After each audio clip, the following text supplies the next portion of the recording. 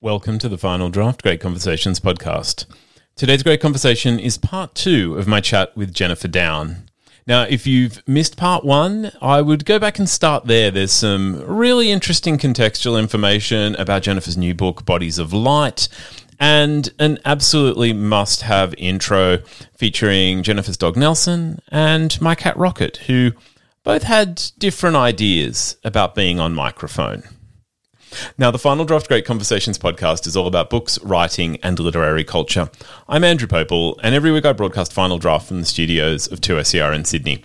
Final Draft is dedicated to exploring Australian writing, from debut authors to household names. Every week we look into the issues that drive our storytelling and help you discover more from the books you love. These are the stories that make us who we are. 2SER broadcasts from the lands of the Gadigal people of the Eora Nation, and I'm recording on the lands of the Darug and Gundungurra people. I want to acknowledge the traditional owners of those lands, pay my respects to their ongoing connection to their lands, and acknowledge that this is unceded land, that there has never been a treaty in Australia. Jennifer Down is the award-winning author of Our Magic Hour and Pulse Points. She's been a Sydney Morning Herald Young Writer of the Year, and her new novel, Bodies of Light, promises to keep up that run of just award-winning work. Holly has a simple but a happy life. It's uncomplicated for a reason, and Holly wants it to stay that way. But when a message out of the blue drags Holly into her past, she's shaken. She felt she'd escaped, buried the ghosts, and become a new person. No one should know about her past. No one should know who Maggie is. But now she's faced with the woman that she used to be.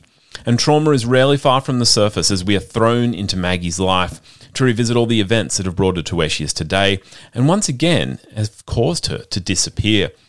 In part 2, my conversation with Jennifer, we delve deep into how much we ever really know about people and what might make someone disappear.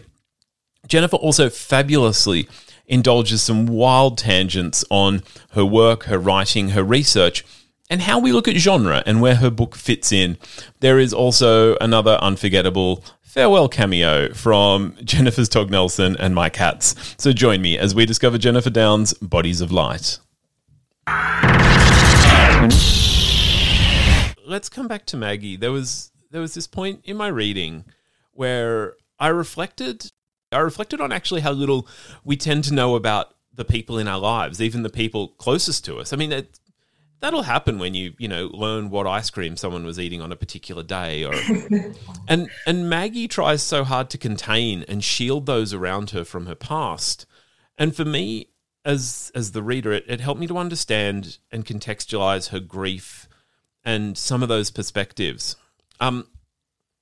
It also struck me, and we're talking about a particular part of the novel that is going to have to remain a mystery for people who are going to read it. But Maggie also realizes at a point that her past could be weaponized against her, and I wondered how do we deal with this much information? Like, did you get a sense you wished you could know people the way that you've brought Maggie to life, or do you think if we knew everyone in so much detail, it would just be too much?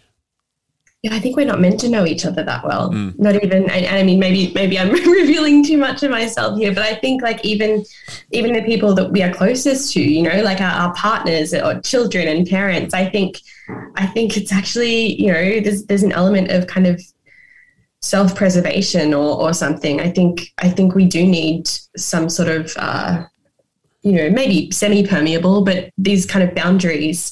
And I'm not talking about like big, damaging secrets, but I think there should be some parts of us that we are allowed to kind of have as, sacred feels like a very freighted word, but I think it's a lot to reveal, as you're talking about like the kind of extent to which, even one instance of trauma, much less, repeated traumas, that's something that like maybe a psychologist can hear about, or you know what I mean. But I think it's really important to kind of course, to be able to share things with loved ones and to know what's going on with them and to know what has informed them and shaped them as people.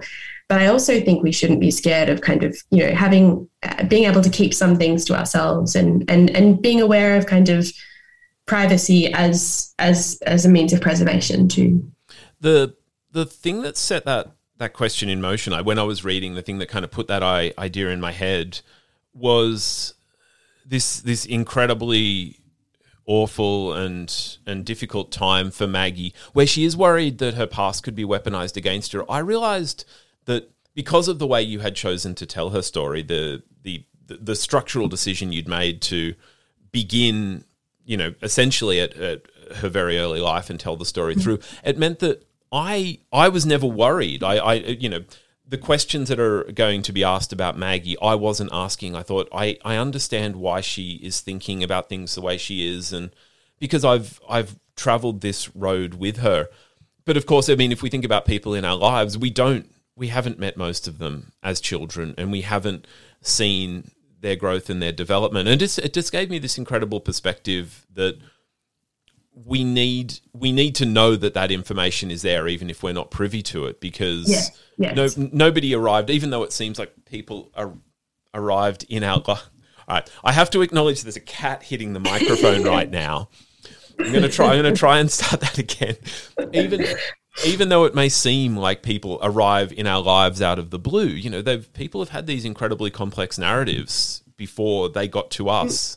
I think that's the key thing, is that it comes down to like a very there's like that cliche idea about not just do unto others, but always be gentle to other people, because you don't know what's going on with them, right? And that maybe sounds like a kind of preachy thing to say, but I do believe that's true. Like we are kind of unknowables, one from another, and so I think, I don't know, from a purely personal perspective, I think it's really important to kind of move about the world with a sense of like generosity and warmth. And I don't mean that as in like, seeing everything through rose-tinted glasses. And I don't necessarily give people the benefit of the doubt when I should.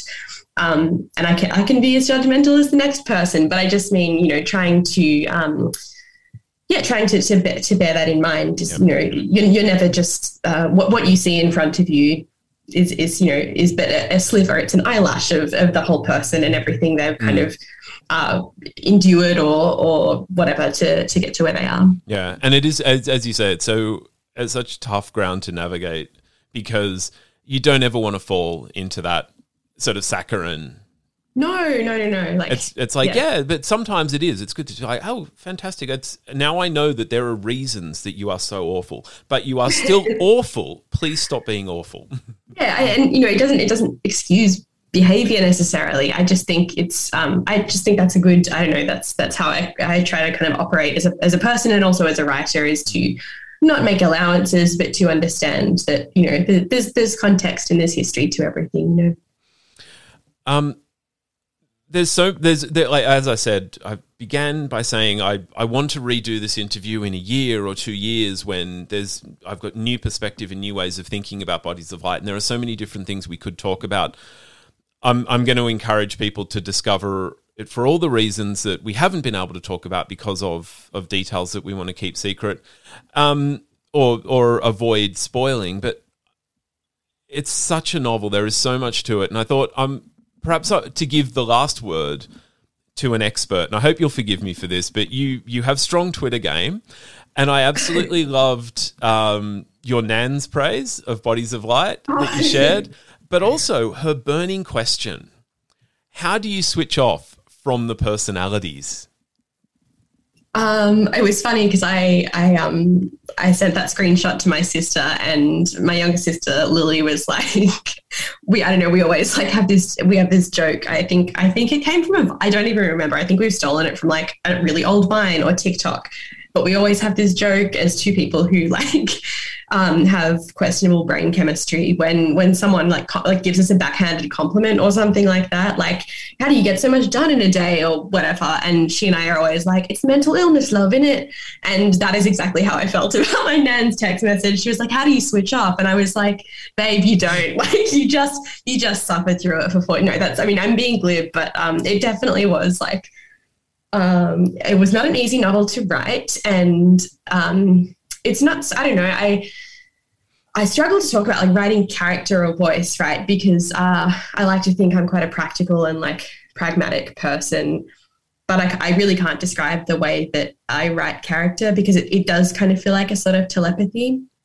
And I can't articulate any of this without it sounding like this huge creative wank, which I don't believe in. I think it's a job of work. I just can't explain how I do it. And so without saying, without kind of seeming woo-woo about it, sometimes these characters just kind of like announce themselves, and then you get to try them on for size. And by the time you've written as them for 4 years or 5 years, you feel like you know them as intimately as anybody else in your life. But that doesn't yet, of course, that makes it really difficult to kind of switch off.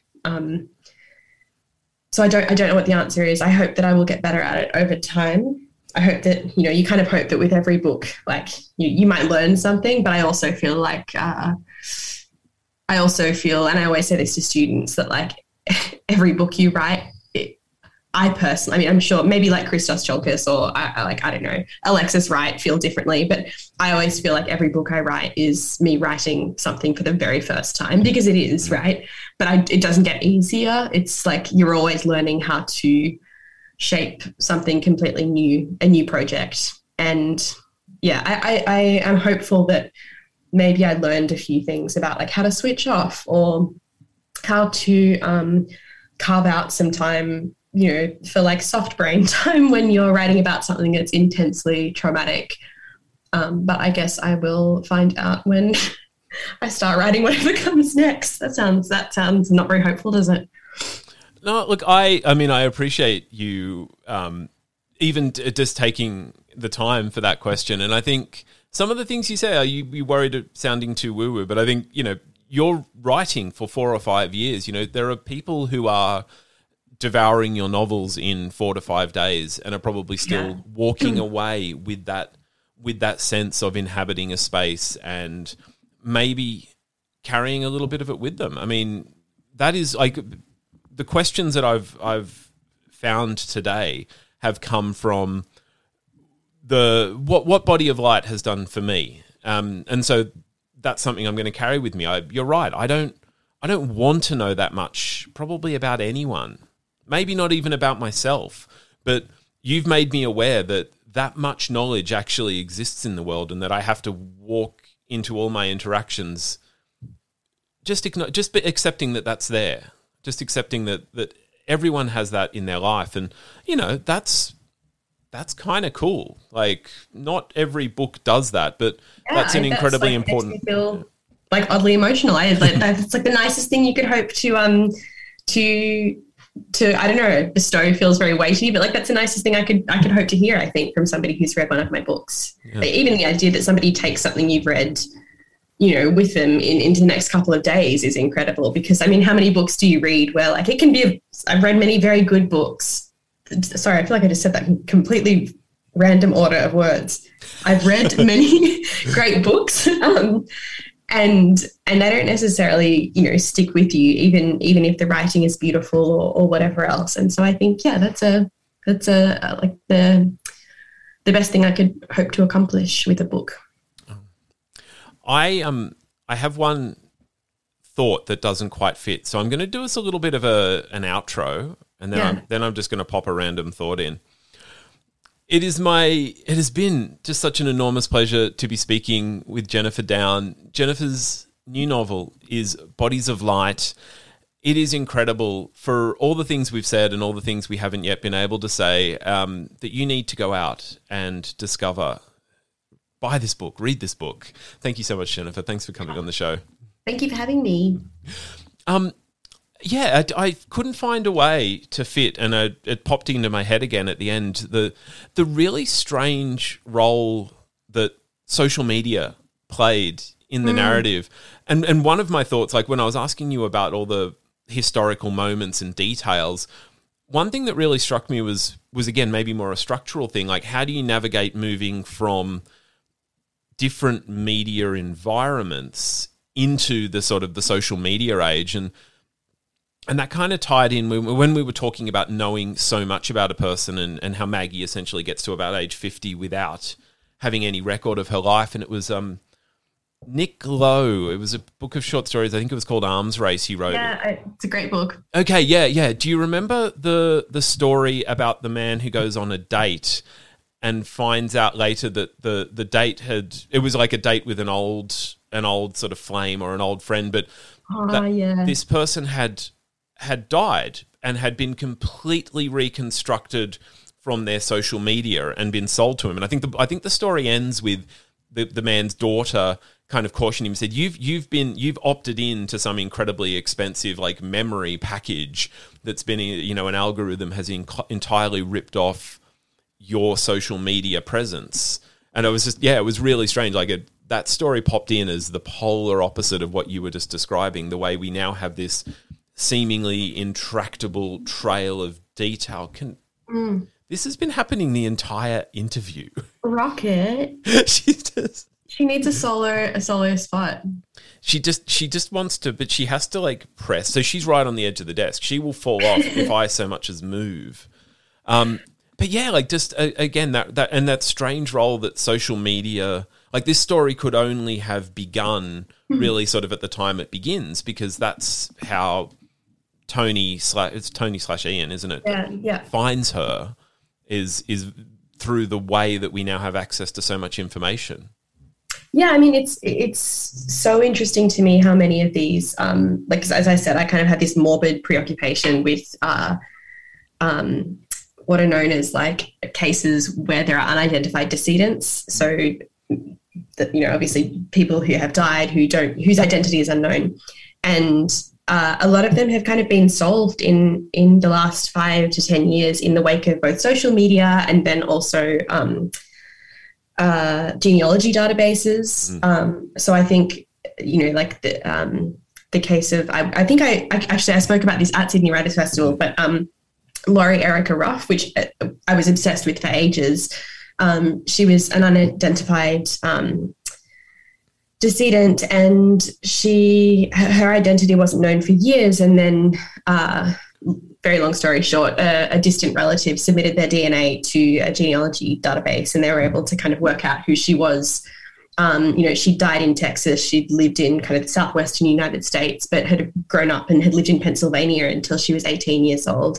And so that area is really interesting, like this idea that that the internet is, that kind of time-space compression is making it easier for us to solve some of these kinds of mysteries. And then it also makes me sad, because if somebody doesn't want to be found, then often there are really good reasons for that. If somebody has gone out of their way to take themselves off and pass away somewhere where they are not easily identifiable, and it's like there's millions of not millions, but hundreds of strangers, thousands of strangers on the internet listening to a podcast about it, or kind of trawling through internet archives. You can look at it in the sense of like you may very well be giving a sense of closure and kind of peace and some answers to their family or relatives. But I mean, from an ethical perspective, it's interesting to me, because it's like, aren't you also going against their expressed wishes? If they've, it's fascinating. It brings up all these questions though about like what do we? I mean, if we owe anyone or anything, like there's that incredible. I know it's the beginning of a nominal chapter. Is it the beginning of the third section? Hey, what did I scratch wrong, or was I not scratching enough? Where Maggie is sort of delineating what to do if you are going to disappear. And she sort of talks about, you may want to connect and they may want you to connect with them, but you can't think about that. And it's like she's kind of describing a social contracty-esque type situation and saying, but you need to completely ignore this. And the thing is, it's like, it's kind of neither here nor there, but something that I found fascinating when I was researching all of these, kind of death fraud or people who fake their own deaths. We believe that men predominantly do it, but only because we don't have record that women do it. So that could equally suggest that women are better at it, perhaps. Oh, that would not surprise me. They're not being found, right? And so there's this interesting idea of Also, there are like the motivations are really different. So typically women who do attempt to disappear or fake their own deaths, they're often doing it to escape an unsafe house, or because they think they might be able to give their children a better life, or whatever. It's typically linked to something like family violence situations. Whereas men who intentionally disappear, overwhelmingly it's for financial reasons or kind of adjunct financial reasons. So for instance, they've lost their job, they don't want their partner or friends to know because of the shame. And so they decide to start a new life, or they're involved in an embezzlement scheme. Like this sounds like movie stuff, but it's actually like it's among the leading causes, certainly in the United States and the UK, why blokes disappear, right? So there are these like gendered aspects to it that are really fascinating to me. And then when you look at that, it's also fascinating to me because I think certainly in popular culture and Western society, women often seem to uphold a lot of the roles in terms of like that social contract that you mentioned earlier. There's this idea, and it's a cliche, it's not true in every circumstance, whatever, but there's often this idea that, the women are the ones bringing people together for celebrations, right? They're organizing the birthday parties and the Christmases, and they're responsible for, buying the present for your whatever. Whereas typically, like as I said, it the stats suggest that blokes attempt to disappear more often, but they're also found more often. And that's usually because they get in touch with someone else. They call up their wife or a kid, and it could be after 12 months, but it seems like it's really hard to kind of cut off all ties with loved ones, as you would expect, right? Like it's kind of a fantasy that I'm sure we've all had, like this idea of just walking out of your life. But what that means to you to kind of, it's like that John Donne, no man is an island thing. Like it's really... Oh my God, that popped into my head right at the beginning of our conversation. Yeah. Yeah, it's another cliche, but it's true. Nobody is meant to kind of exist and untether themselves totally from everything that they know and love. And so it's a really difficult proposition to ask somebody, which is why I'm so fascinated by people who've done it successfully. Like that's it. Yeah. I mean, I'm just like, the more you talk about it, the more I'm just like, so for men, it is absolutely a combination of lack of intelligence and arrogance that, they get caught. And it just kind of tickles me that, after 12 months, someone is somehow getting shit. It's like, honey, those... No, like I know 12 months. You know those things you used to buy for me? Where did you get them? I can't find them anywhere. Where am I? I can't tell you that. And I mean, of course, there are exceptions to this, but it's like statistically, that's overwhelmingly what it is. There was a case, I don't remember the name, I'm sorry, but there was a case in the UK. It's Googleable. It's relatively well known, but a bloke, I think he was like retirement age. He faked his own death by rowing out in like a canoe or a kayak, and his wife was in on it. She knew what was happening. She reported him to the police. He's drowned. His raft is overturned. His canoe is overturned. Whatever.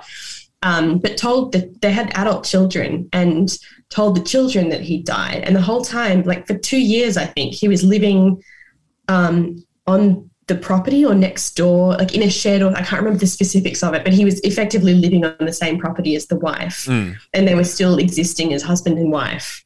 But she had received this insurance payout, whatever it was. I can't remember the specifics of that either, because I'm not terribly interested in financially motivated crimes. And so, this case I'm not particularly across, but it's fascinating. And I mean, the kids, he was eventually jailed and the kids found out, but they kept it up for quite a while, but nobody can keep it up forever. At some point, the ruse kind of has to fall, as long as you have told at least one other person. So I'm not going to keep you forever, but I mean, just, you've partially, I think, answered a question that popped into my head about genre, because if you sort of talk about this idea of faking death or assuming identity, I think a lot of, like, if you vox popped 100 people in the street, I think genres that would pop up would include things like, spy thrillers and action, but then also in terms of gender, we would be thinking about a male protagonist. And I wonder, are we are people, men, telling these sort of action adventure spy are they basically just romancing the idea that men are doing this for financial crime reasons, and it's kind of like this makes it seem I love the way Bodies of Light inevitably has to touch into that mystery, but it doesn't have to dive full force into that sort of genre, I guess. Yeah, I guess like I'm as we can all see, I'm not like a crime or a thriller writer. This is probably as close as I can get, you know, as close as I can get and still feel comfortable. I would read the hell out of that though, just saying, if you wanted to. No, which is not to say I don't enjoy the genre or like I'm not poo-pooing it. I really enjoy it as a reader. I think structure in thrillers or like crime fiction is something that I really admire, but don't personally have the chops for. It's like very impressive to me. And I always, like if I'm stuck with structure, I often find myself returning to like procedural podcasts or dramas because there's something about the kind of architecture of those that always reminds me how stories work, I guess. But yeah, it's interesting. I guess like I'm at a very basic level, I'm always going to be more interested in like the psychology of why things happen than, you know, the kind of specifics of the action. And I guess, like I said at the top, I'm interested. I started out interested in the practical aspects of what it takes to disappear. And, you know, I was, but the more I sat with it, the more I was like, the more I became obsessed with the kind of emotional and psychic toll that would have on a person. And I guess that explains where it's landed in terms of genre. Is there's definitely like a shade of that crime, thriller, psychological drama, whatever. But then it's a pretty look. It would be a very slow moving thriller. Like I think if a typical thriller reader picked this up from the library, they would probably be disappointed by the pace and the detail. So I think that's the answer, is that it has to fit somewhere between where I usually sit, which is, you know, that bog standard fiction, literary fiction, whatever you want to call it. And, you know, it's very character based, but it's also the first book I've written where this much happens. For me, it feels like a very plot driven book. Yeah. Probably for most people it wouldn't be. And especially the psychological aspect, it's just incredible. I mean, as a thought exercise, when you mentioned like as a thriller, I was just like, how would it work? I mean, for starters, Maggie probably wouldn't be the protagonist. It would be the Tony Ian character. Yeah. He would be our detective, and you would probably have to give him a backstory that explained why he was doing this. And Maggie's story would probably begin in the middle of the book, where we learn about what she's done that's made her, or supposedly what she's done. And the thrillers claim to be about that sort of psychological, you know, you get into the mind of, it would be a much weaker novel for how we actually come to understand Maggie's psychology. Well, I think thrillers and like procedural dramas generally, it's like there's a puzzle to be solved or a mystery to be solved, right? And or at least, I don't know, I'm a little bit out of my depth here because I read the genre, but I'm not like an aficionado by any means. But I think like if in the scenario that you're talking about, you're quite right. I think Tony would have to be like the hard-boiled detective, and the point would be finding Maggie, right? But for me, for the story that I ended up writing, the point was that somebody had found her. And I don't know, maybe that sounds like the same thing, but it's quite different for me. Like the kind of the solace for Maggie is that, you know, at the end of the book, she knows there's somebody out there who knows she exists, right? It's like proof of life for her. Yep. And which I think is very different to somebody being chased down and identified, you know, because they've purportedly done this or that, or they're believed to have committed this, whatever. Yeah, and it's just, I mean, this stuff is incredible. Thank you for talking to me about it too, because pleasure. Thank you. Yeah, great questions. I think you know, most readers do not have the right to have their silly questions indulged, but it just these were like great questions, great chat. The way that we could potentially organize what you have written into a thriller, and all I can think is it would be a much weaker book in its motivations, in what we learn about Maggie's psychology, and ultimately, like, maybe how we are able to take something else away from it. Sorry, can you hear this? Her sister is now walking around the house just crying. Oh no, I was going to say, can you hear? Because Nelson is snoring like quite loudly, and he's like too far away that I can't touch him. But yeah. No, her sister, I think sometimes it's like she doesn't know to look into a door and see we're here. But it might also just be that she's decided she deserves food. And she does, It's been a long day. The problem is, anytime I walk into the kitchen, she's like, oh, it must be dinner time because when you're in the kitchen, you feed me. Yeah. I know that. I know that problem very well. Jennifer, thank you. Look, this has been incredible. Thank you for all of the questions that I craftingly created for your incredible novel, and thank you for answering the ones that just came off the top of my head. No, that was like, great questions. Thank you. It was like fun to. I feel like I was doing a lot of pausing because I was like actually thinking and not just delivering learned responses. So Thank you very much.